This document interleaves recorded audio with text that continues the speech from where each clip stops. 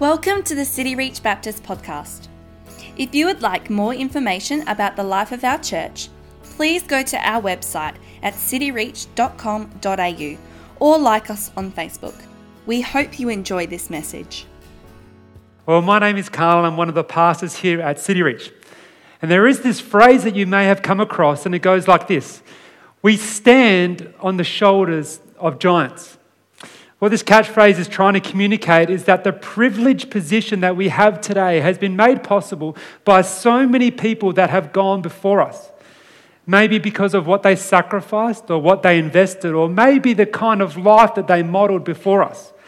If you're new with us tonight, we are neck deep into a series called Walking with Giants, where we're taking the time to look at the giants of church history, to look at those who have invested deeply for the sake of gospel mission. To understand tonight's giant, I need to take you to Berlin. My wife and I, before we lost our freedom and then entered into having children, decided that we wanted to do a tour of Europe.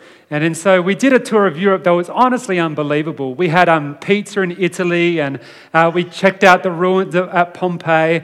And at New Year's Eve, we were standing 200 meters from the Eiffel Tower. But my favourite thing out of the whole time away was Berlin. If you wanted to plant City Reach Berlin, I'm the guy for it, right? I have this great heart for Berlin. We were there at Christmas time, and around Christmas time in Germany, it's winter, and it was snowing, and they've got all these unbelievable Christmas markets, and we're walking around in Berlin, and everyone's walking around with waffles and eggnog and schnitzels, and it's my hometown, right? And it was this unbelievably beautiful place. But the truth is about Berlin is that Berlin has not always been beautiful. The giant that we're looking tonight is Corrie ten Boom. If it's fair to call Jerusalem the home base of the Christian church, then Berlin was really the home base of the Nazis, World War II, and Adolf Hitler. The giant tonight of Corrie ten Boom, a woman who lived through a time unlike any other time in history. No war has taken more lives, no war has involved more countries, and no war has more horror attached to its plotline. World War II is the scene of not one but two atomic bombs. It is the scene of the famous Pearl Harbor bombing by the Japanese. It's when the Allies, including the Anzacs, stormed Normandy. Approximately 60 million people died in World War II, which stretched 6 years from 1939 to 1945. And it took the lives of more than twice the population of current Australia. Of the people that lost their lives, 6 million of those people were Jewish. To understand the world of Corrie ten Boom, you need to understand the tiniest bit of oversimplified World War II history. In World War I, Germany declared war at a time when everyone had made these strong technological advances. Germany had lost a bunch of land in previous wars, and they felt like it was time to make some allies and to go to war. Well, they lost the war. And then part of losing the war came a number of penalties. One of those penalties was that their army was reduced to 100,000 people in their army.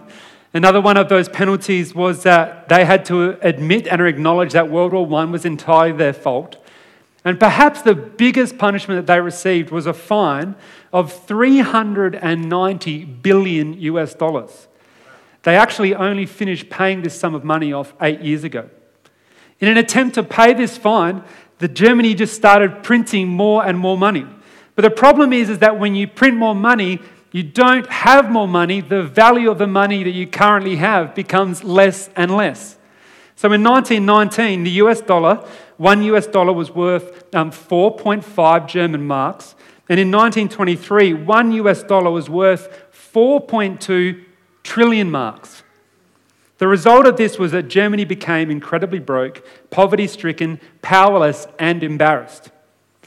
Adolf Hitler came along at a time when Germany needed a saviour. Adolf won fans by making clear who their enemy was and how they would get victory. Their enemy being all those who opposed Germany in going to war in World War I, primarily communists and Jews, and their victory would be a hostile, worldwide ethnic cleansing. In 1934, when the president of Germany died, Hitler submitted a bill to Parliament to allow him to make all future laws and decisions on his own with no approval. Through intimidation, Hitler's law passed. Then, in an event which has come to be known as the Night of the Long Knives, Hitler had many of his own party assassinated and key figures that stood opposed to him.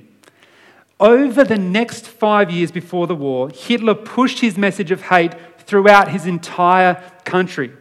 Hitler Youth was established, which was a youth group for Nazi boys to learn combat, Nazi ideology, and especially the need for ethnic cleansing.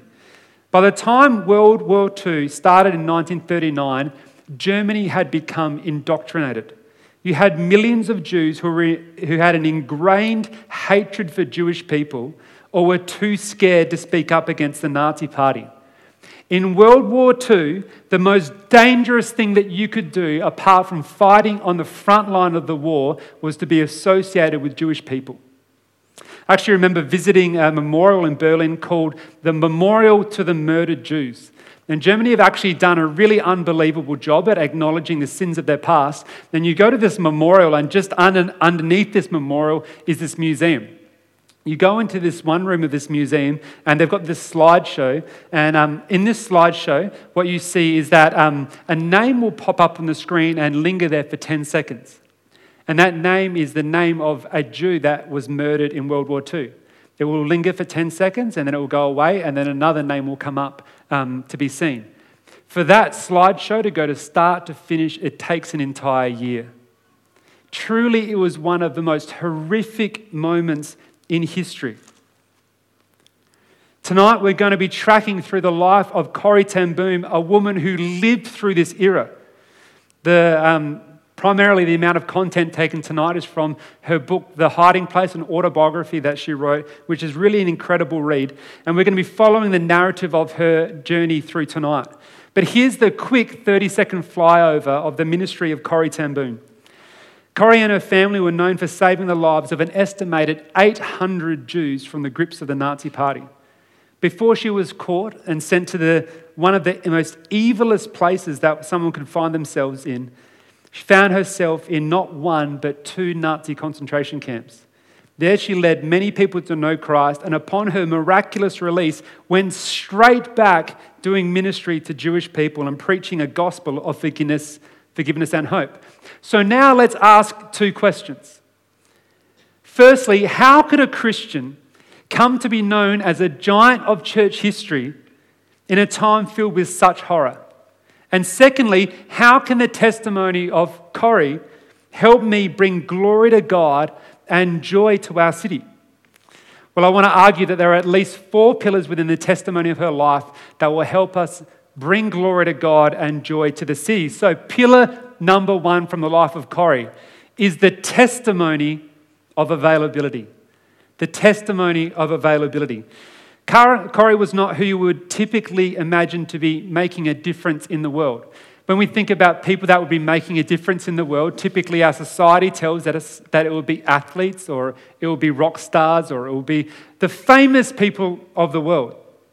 Corrie grew up as the son of a watchmaker in a small town called Haarlem in Holland. And at the start of World War II, she was single, living at home, and in her late 40s. At the start of her autobiography, she describes herself as a woman whose waistline had long since vanished. And she never gained much attention from any man. Corrie did grow up in a Christian home with parents who loved Jesus. She had 4 older siblings, and each one of them in their own way served the Lord. Her father had a deep respect for the Jewish people as he saw them as God's first love, the first people that God created and called his own. When the war broke out and the Nazis overran the once neutral Holland, all Jews were made to wear yellow stars to identify them out in the public, and Corrie's father, Caspar, wore one too in protest. When the Nazis invaded Holland, the Nazis did something almost more horrible than killing the Dutch. They converted them. Many Dutch people sided with the Nazis, which ultimately birthed the need for the Dutch underground, a secret movement created to resist the Nazis and create escape passages for the Jewish people, which the ten Boom family became a part of. Corrie's home, the city of Haarlem, changed. Jews were terrorized. The Dutch turned on the Dutch, and something needed to be done. The Ten Booms began to be seen as a refuge for the Jews. They used their house to home many, many Jewish people, keeping them in secrecy from the Nazi party and then creating safe passages for them outside of Nazi-occupied area. After they had helped their second Jewish person, Corrie ten Boom prayed this prayer: Lord Jesus, I offer myself for your people in any way, any place, any time. Corrie knew she had human limitations. Corrie knew that the enemy was great, but Corrie knew to whom, where her prayers were going. Corrie was an ordinary woman living in an extraordinary time. But the question that I have to ask myself, and the question that I want to ask you, is: are you still believing the lie that to be used by God in the world, you need to be approved by the standards of the world?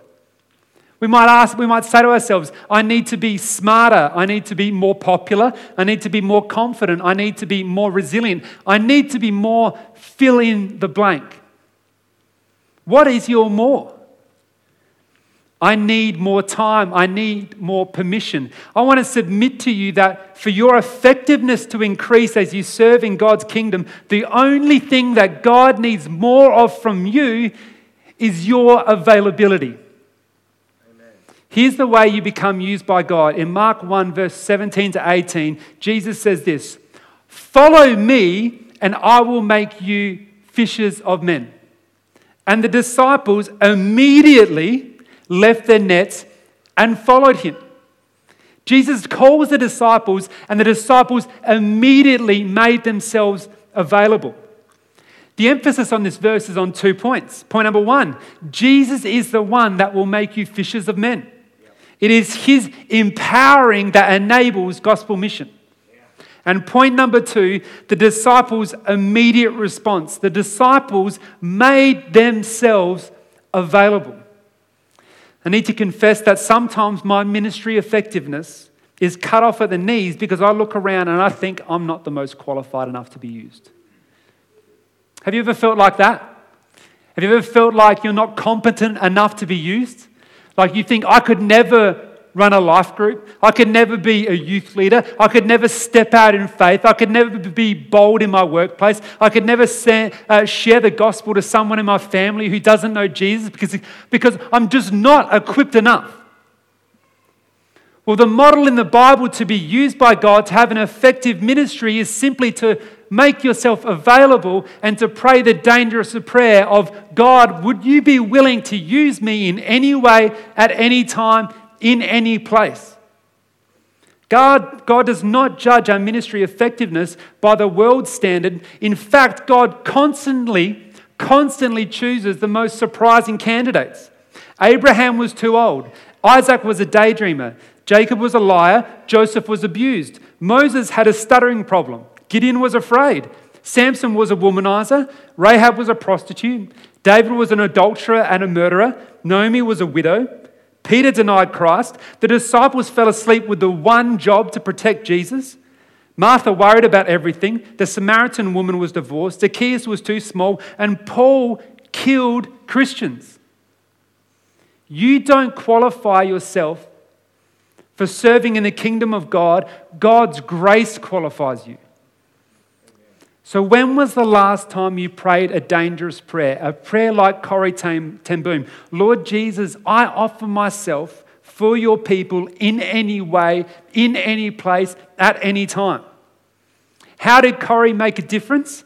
She wrote God a blank check. Are you willing to write God a blank check?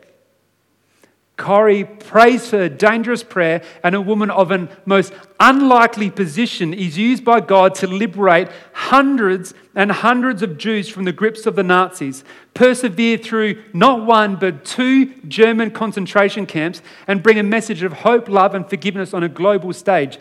In Corrie's preaching ministry after the war, she once asked this question: is your prayer your steering wheel or your spare tire? Do you use prayer just when your health and your wealth is affected, Or do you use prayer to say, God, give me more gospel opportunities? Give me more opportunities to serve you in your mission. Give me more opportunities to put my life on the line for the sake of the gospel. God, take me out of my comfort zone for the sake of gospel mission. When was the last time you prayed a gospel, dangerous prayer? Here's our challenge when we're next asked, how can we be prayed for? Don't just think about our health and wealth. Say, pray that God will use me in any place at any time. God, use me in my university, in that class that I just hate going to. God, use me in my family who have no heart for each other, let alone the gospel. And God, use me at Woolworths. Use me in the most mundane moments of life to bring you glory. I might have lived with my family for 20 years, for 30 years, for 40 years, and I think that there's no way that the gospel could take root there, but God, would you use me to bring you glory? Would we be willing to pray that kind of a dangerous prayer? Yeah. The first pillar of Corrie's testimony is the testimony of availability. The second pillar is the testimony of perspective. Smuggling Jews out of the Nazi overrun areas of Holland took time. The Ten Boom family would house individuals and families for months. For almost 2 years, the Ten Booms risked their lives to save the lives of others. To keep this up, they had to build 2 internal security devices. One, an internal alarm system that was quiet enough not to be heard from the outside or downstairs, but loud enough to signal to the rest of the house that Nazis or someone untrustworthy had entered the watchmaker's shop. They also needed to build a hiding place for when they knew that their house would be raided. With the help of the Dutch underground, they built a false wall at the back of Corrie's room, changing the depth of her room by only 30 inches. In February of 1944, the Ten Boom family were betrayed by one of their own countrymen, arrested and taken to prison, when her father would die only 10 days later. Amazingly, the Nazis never did find the 6 Jews that the Ten Boom's family were hiding in that secret room at the back of Corrie's bedroom. They stood upright for 47 hours before they were rescued by a local police resistance group. That arrest catapulted Corrie into one of the most horrific places anyone in history has ever found themselves, under Nazi imprisonment. We need to understand that one of the realities of the Nazi scheme was control and fear. Much of Germany was a prisoner of Hitler as much as other parts of Europe. You could hold a significant position within the Nazi military and still feel no greater than a prisoner. Listen to how German Nazi Lieutenant Rams, who had the responsibility of first interrogating Corrie inside prison, describes himself. He says this, and this is taken from her autobiography. He says, "Miss Ten Boom, it is possible that I appear to you to be a powerful person. I wear a uniform. I have certain authority over those under me, but I am in prison. Dear lady from Haarlem, a prison much stronger than this one." In a conversation between Corrie and the lieutenant quizzes her about her work prior to the war, which she had spent ministering to children with a disability. He says, "Surely one normal person is worth all the half-wits in the world." She writes this, "And then to my astonishment, I heard my own voice saying boldly, 'May I tell you the truth, Lieutenant?' 'The truth, sir,' I said, swallowing, 'is that God's viewpoint is sometimes different from ours. So different that we could not even guess at it unless he had given us a book which tells us such things.' Yes. I knew it was madness to talk this way to a Nazi officer, but he said nothing, so I plunged ahead. In the Bible, I learned that God values us not for our strength or our brains, but simply because he made us. Yeah. Who knows, in his eyes, a half-wit may be worth more than a watchmaker or a lieutenant." This is madness for Corrie to speak to a Nazi officer this way. How can she be preaching the confronting news of the gospel to a man who must be responsible for sending, if not hundreds, thousands of people to their death? In the Gospel of Luke, Luke records that Jesus was appointed for the fall and rising of many in Israel. The rising because Accepting the grace that God gives us means that we have this new identity in Christ and that we receive an inheritance given to us from the Father through Jesus, that now we have this eternal relationship with God where we're now defined not by the sins of our past, but because of the great accomplishment of Jesus Christ on the cross. That's our rising, but also the fall. The fall because the gospel is offensive to the proud. It teaches us that we're not worthy of God's grace. We are all equally not worthy of God's grace. We cannot earn God's grace, so all men and all women come to God equally with nothing to offer. In that moment, Corrie was saying that she was as equal as the lieutenant.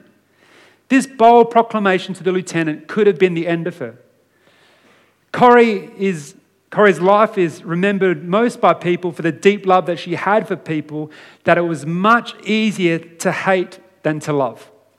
She had a perspective that all people matter. Why? Because all people matter to God. I wonder what your heart is for that difficult person at work.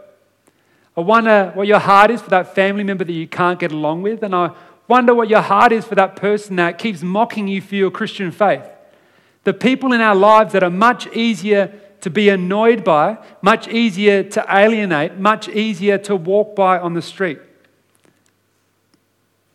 Do you have a faith-filled Corrie perspective, or do you have a Jonah perspective? The Bible is full of testimonies of God's people needing a perspective readjustment. Consider for a moment the story of Jonah. Jonah is given a mission by God, much like the mission of our church. He is to go to a great city to proclaim the goodness of God, call people to repent so that they might experience the joy that we have in God and that God might be glorified. Jonah wants nothing to do with this plan and he runs away. Jonah does eventually submit to the plans of God, but he has no heart for his assignment. How do we know this? Because when the plan actually works, Jonah is furious. A whole city turns to know God. A whole city turns to know God, and Jonah is enraged. Jonah 4 says this, "But it displeased Jonah exceedingly, and he was angry. And he prayed to the Lord and said, 'O Lord, is not this what I said when I was yet in my country? That is why I made haste to flee from Tarshish, for I knew that you are a gracious and merciful God, slow to anger and abounding in steadfast love and relenting from disaster. Therefore now, O Lord, please take my life from me, for it is better for me to die than to live.'" For Jonah, it was better for him to see people that didn't love God die than to experience the grace of God.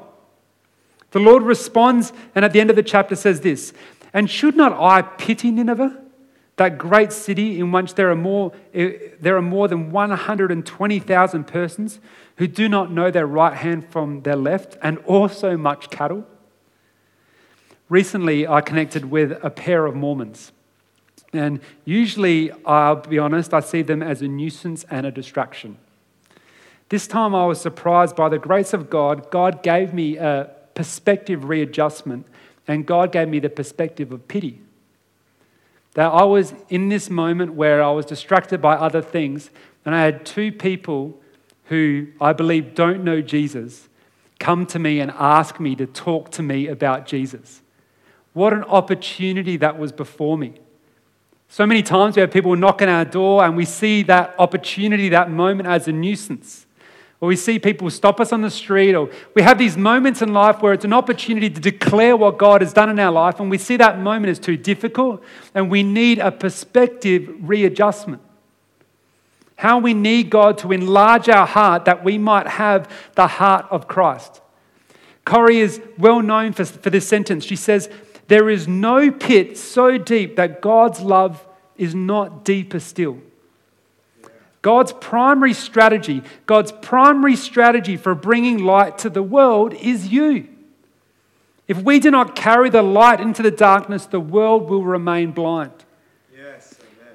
In Matthew 5, Jesus describes the church as salt and light. Salt improves taste and light shines the way forward. Corrie's testimony of perspective charges Christians to remember that we are light carriers. If we do not carry the light into the darkness, the light will not be carried to the darkness. God's primary missional strategy is the church. God's primary missionary strategy for the area that you work in, for the building that you occupy, for the office that you work in is you. That God has placed you in that place for such a time as this that you would be used to glorify God. Sometimes we see these difficult conversations or these difficult relationships or these annoyances as things that get in the way of what we're trying to do with our lives when they're actually the whole reason that we've been given our life. So that we might have the perspective of Corrie to spread God's love wherever we are. After Corrie was in prison, spending over a month in solitary confinement in a prison cell a fraction wider than the frame of a door and just 6 steps long, barely enough to lay down, she was transferred to Vort concentration camp and Ravensbrück concentration camp that would have made her time in the Nazi prison look like a 5-star hotel. There were 2 types of Nazi camps in World War II. There were concentration camps and there were extermination camps. Extermination camps where you were sent to be immediately executed, and concentration camps where you were sent to be worked to death. So let's ask this question of Corrie's testimony. How is it possible to maintain a godly perspective when nothing around you seems all that godly at all? Let's look at pillar number 3, the testimony of together. The testimony of together. I'm sure Corrie would jump out of her grave if she could, if she heard that her life was being characterized as a life of perfection. Let me reassure you now that no testimony of any Christian from the annals of time will be a testimony of perfection. From the life of Corrie, we learn a key strategy for battling sin drift. But first, let me set the scene of Corrie's life in a concentration camp. Corrie was first kept in Vort concentration camp for 3 months and then Ravensbrück concentration camp for 4 months. Roll call was anywhere between 4:30 a.m. and 5:30 a.m. each morning, where women would line up in 10 rows of 10, and roll call could take anywhere from an hour to hours. Standing in the freezing winter of anywhere between 0 degrees and 5 degrees in the morning, wearing nothing but a single coat and a single dress. Corrie writes of her time in Ravensbrück saying, Barracks 8 was in quarantine compound. Next to us, perhaps as a deliberate warning to newcomers, were located the punishment barracks. From there, all day long and often into the night, came the sounds of hell itself. They were not the sounds of anger or of any human emotion, but of a cruelty altogether detached. Blows landed in regular rhythm, screams keeping pace. We would stand in our 10 deep ranks, with our hands trembling at our sides, longing to jam them against our ears to make the sound stop. In her book, Corrie describes a single day where women witnessed over 700 men being executed by the Nazi soldiers. Truly, life in concentration camps was beyond our understanding. So how does one's faith survive in a place of such evil? How does one's faith survive in a place of such darkness? Well, Corrie did have her moments. She writes, as the cold increased, so did the special temptation of concentration camp life, the temptation to think only of oneself. It took 1,000 cunning forms. I quickly discovered that when I maneuver our way, her and her sister Betsy, toward the middle of the roll call, we had a little protection from the wind. I knew this was self-centered. When Betsy and I stood in the center, someone else had to stand on the edge. How easy it was to give it other names. I was acting only for Betsy's sake. It was colder in Poland and Holland. These Polish women were probably not feeling the chill in the same way we were. Selfishness had a life of its own. And even if it wasn't right, it wasn't so wrong, was it? Not wrong like sadism and murder and every other monstrous evil we saw in Ravensbrück every day. Oh, this was the great ploy of Satan in that kingdom of his, to display such blatant evil that one could almost believe one's own secret sins didn't really matter. Wow. Here's the question that I asked myself as I read this section of a book. Do I judge the weight of my sin based on how deeply it offends God, or how comparable it is to the sins of others around me? Do I judge the weight of my sin based on how deeply it offends God, or how comparable it is to the sins of others around me? Do secret sins count? If I sin and no one sees it, is it really a sin? Is pride really a sin when I haven't stolen anything? Is selfishness really a sin when I still serve at my local church? Is hoarding luxuries still a sin when people are more luxurious and better off than I am? This is what the writer of Hebrews says in Hebrews 12:1. Therefore, we must pay much closer attention to what we have heard, lest we drift away. How do we end up far from God in both our heart and both our actions? It's because we let ourselves drift. The writer of Hebrews is concerned because he knows that the moment we allow compromise to creep into our lives, we become a wooden house infected with termites. Everything can look good on the outside, but on the inside, we are crumbling. Here is the beauty of God's church. Did you know that one of God's key strategies for sanctifying you, for growing you up to be more like Jesus, and growing the effectiveness of the gospel mission in your life is actually the person and the people sitting next to you? Hebrews 3:13 says this, but encourage one another daily, as long as it is called today, so that none of you may be hardened by sin's deceitfulness. Encourage one another as long as it is called today. He's saying encourage everyone all the day long. Let us ask this question: what is lost if we do not encourage one another daily? We risk our hearts being hardened by the deceitfulness of sin. Clearly, God has purposed one another to be heavily invested into the lives of each other, heavily invested into the lives of the people sitting next to us. There is this one scene in a book in the concentration camp Vought with Corrie's sister Betsy, one of the most remarkable characters in the whole book, where Corrie is overwhelmed by her imprisonment and is dreaming of life outside of this camp. And the scene goes like this. Betsy, I wailed, how long will it take? Perhaps a long time, perhaps many years. But what better way could there be to spend our lives? What better way could there be to spend our lives, she says. I turned to stare at her. Whatever are you talking about?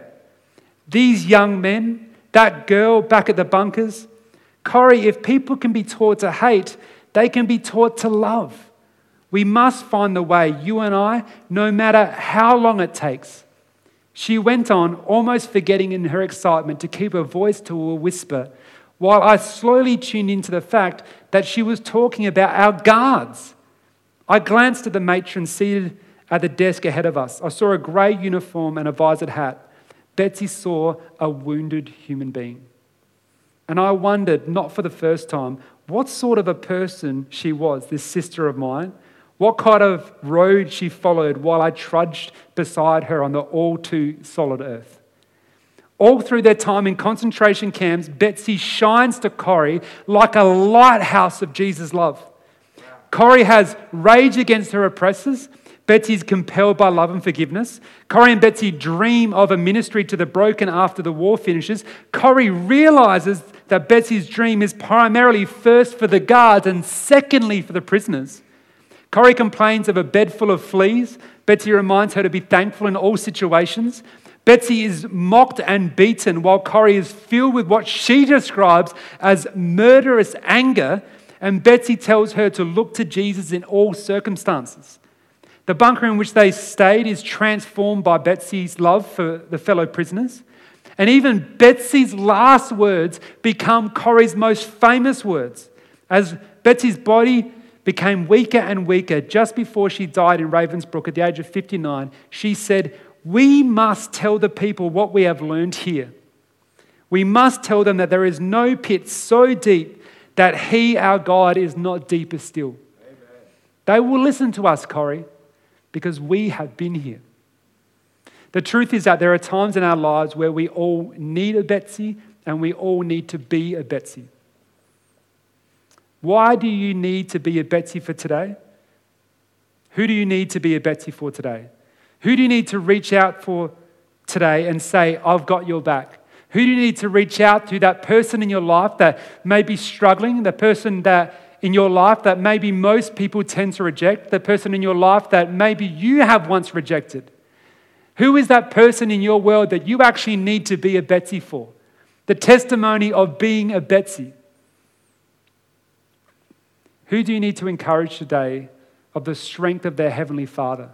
The testimony of together is that we are designed better together. We live out our identity through community as we serve on mission. Be a Betsy. So far from the life of Corrie ten Boom, we've seen the testimony of availability, the testimony of perspective, the testimony of together, and finally we'll learn the testimony of gospel living. God used Corrie's father, Caspar, to raise a daughter with a deep love for the Lord. God used Corrie's sister to teach Corrie to apply the forgiveness she saw so powerfully in the gospel. Amidst Corrie's wrestle with anger, suffering, and resentment, such a resilience in her faith had developed that she carried the joy of the Lord with her wherever she went. Through what could only be described as a miracle, Corrie smuggled a Bible with her into the prison, and while every woman was searched and patted down before she went in, not a single guard laid a hand on her. The gospel mission of Corrie and Betsy was profound.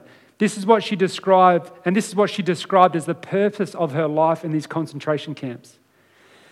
But as the rest of the world grew stranger, one thing became increasingly clear, and that was the reason the two of us were here. Why others should suffer, we were not shown. As for us, from mornings until lights out, whenever we were not in ranks for roll call, our Bible was the center of an ever-widening circle of help and hope. Like waifs clustered around a blazing fire, we were gathered about it, holding out our hearts to its warmth and light. The blacker the night around us grew, the brighter and truer and more beautiful burned the word of God. Who shall separate us from the love of Christ? Shall tribulation or distress or persecution or famine or nakedness or peril or sword? Nay, in all these things we are more than conquerors through him that loved us. I would look about, as Betsy read, watching light leap from face to face.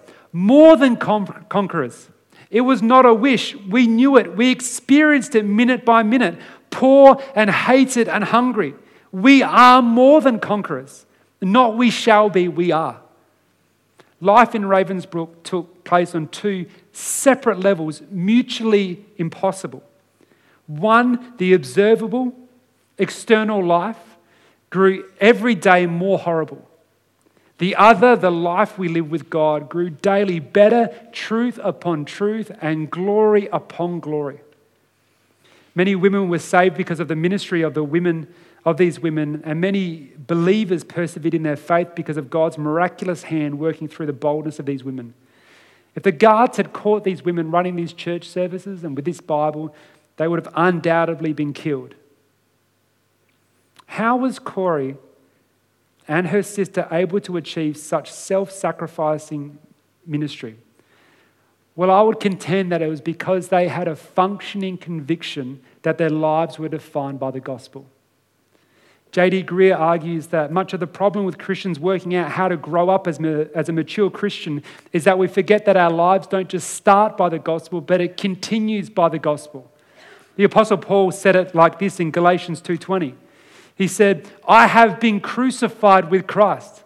It is no longer I who live, but Christ who lives in me. And the life I now live in the flesh, I live by faith in the Son of God who loved me and gave himself for me. What this means is that my life is no longer defined by the sins or successes of my past. I now live in light of what Christ has accomplished for me. I'm a child of God that does not need the approval of others for my own self-worth and my own validation. I'm a child of God. I'm a child of God that is empowered by the Spirit to accomplish more than I could ever imagine, not because I have strength, but because I have received the strength of the Lord. Because of a clerical error made by Nazis, Corrie ten Boom was released from Ravensbrück 1 week before everyone her age was murdered. She left that concentration camp and went straight back to helping Jews. After the war was over, she set up a refuge for those affected by the war, Allies and Germans alike. She also travelled to 60 countries in more than 30 years, proclaiming the message, there is no pit so deep that God's love is not deeper still. But perhaps her most famous speaking engagement came early on in her speaking ministry. She finished her sermon preaching on God's love, and then in a church in Munich, she actually spotted one of the Nazi guards that had terrorised her in Ravensbrück. Corrie finishes her book in this way. He came up to me as the church was emptying, beaming and bowing. How grateful I am for your message, Fräulein, he said. To think that, as you say, he washed my sins away. His hand was thrust out to shake mine, and I, who had preached so often the need to forgive, kept my hand at my side. Even as the angry, vengeful thoughts boiled through me, I saw the sin of them. Lord Jesus, I prayed, forgive me and help me to forgive him. I tried to smile. I struggled to raise my hand. I could not. I felt nothing, not the slightest spark of warmth or charity. And so again, I prayed a silent prayer. Jesus, I cannot forgive him. Give me your forgiveness. As I took his hand, the most incredible thing happened. From my shoulder, along my arm, and through my hand, a current seemed to pass from me to him, while into my heart sprang a love for this stranger that almost overwhelmed me. And so I discovered that it is not on our forgiveness any more than on our goodness that the world's healing hinges, but on his. When he tells us to love our enemies, he gives, along with the command, the love itself. The legacy of Corrie ten Boom is not how impressive her stature was, or her intellect, or how crafty her room was. And I'm sure that Corrie would be disappointed if the lesson we took from her life was anything to do with her holiness, even though her holiness was most evident. I contend that the legacy of Corrie ten Boom is caught up in how willingly she allowed the gospel to change her. What are you going to let your life be defined by? Because you have options. You can let your life be defined by your failed accomplishments, and you can fill a cup full of anxiety of all the things that you should have accomplished in life and you have not, and all the things that you tried to accomplish and you failed at them. You can try to define your life by all the things that you have accomplished and all the successes that you have.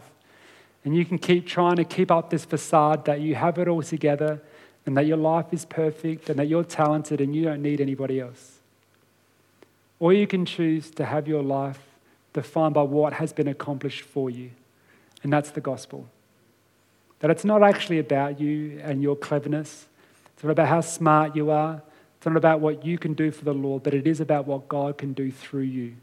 Through people that make themselves available. Through people that are willing to have a changed and renewed perspective. Through people that are willing to invest their lives into a local church. And for people that are willing to live a life on gospel mission. I would love to pray for those of you who would love to have your life defined by the gospel. I would love to pray for those of you that would like to not define your life by what you've accomplished, but by what has been accomplished for you. Let's pray. God, we want to thank you for the life of Corrie ten Boom and what she has taught us and what is evident in your word. Thank you, Lord, that we don't need to copy the life of Corrie. Thank you that you have given us the life of Jesus. And I do want to pray for any person that is here tonight that is overwhelmed by striving in their accomplishments to gain a sense of self-worth. That might be that they've failed at much and they feel like they're not much. Or maybe they've accomplished a lot and they feel like they can't keep up this weight of success. God, I just want to thank you for your gospel. I want to thank you that our lives are defined by Jesus and what Jesus has accomplished for us. I Thank you that we can rest in your grace and rest in your gospel, and we can have our life defined by the glorious cross. Thank you, God, that we get to call ourselves a child of God. Thank you that our identity is in you. Thank you that we're adopted into the family. Thank you that once we are adopted, that you will never let us go. God, I want to pray for us as a church. Would you give us what we need every single day of our lives to glorify you? Every single day to have this gospel conviction that our lives are defined by the grace of the glorious Jesus Christ. We pray these things in your name. Amen.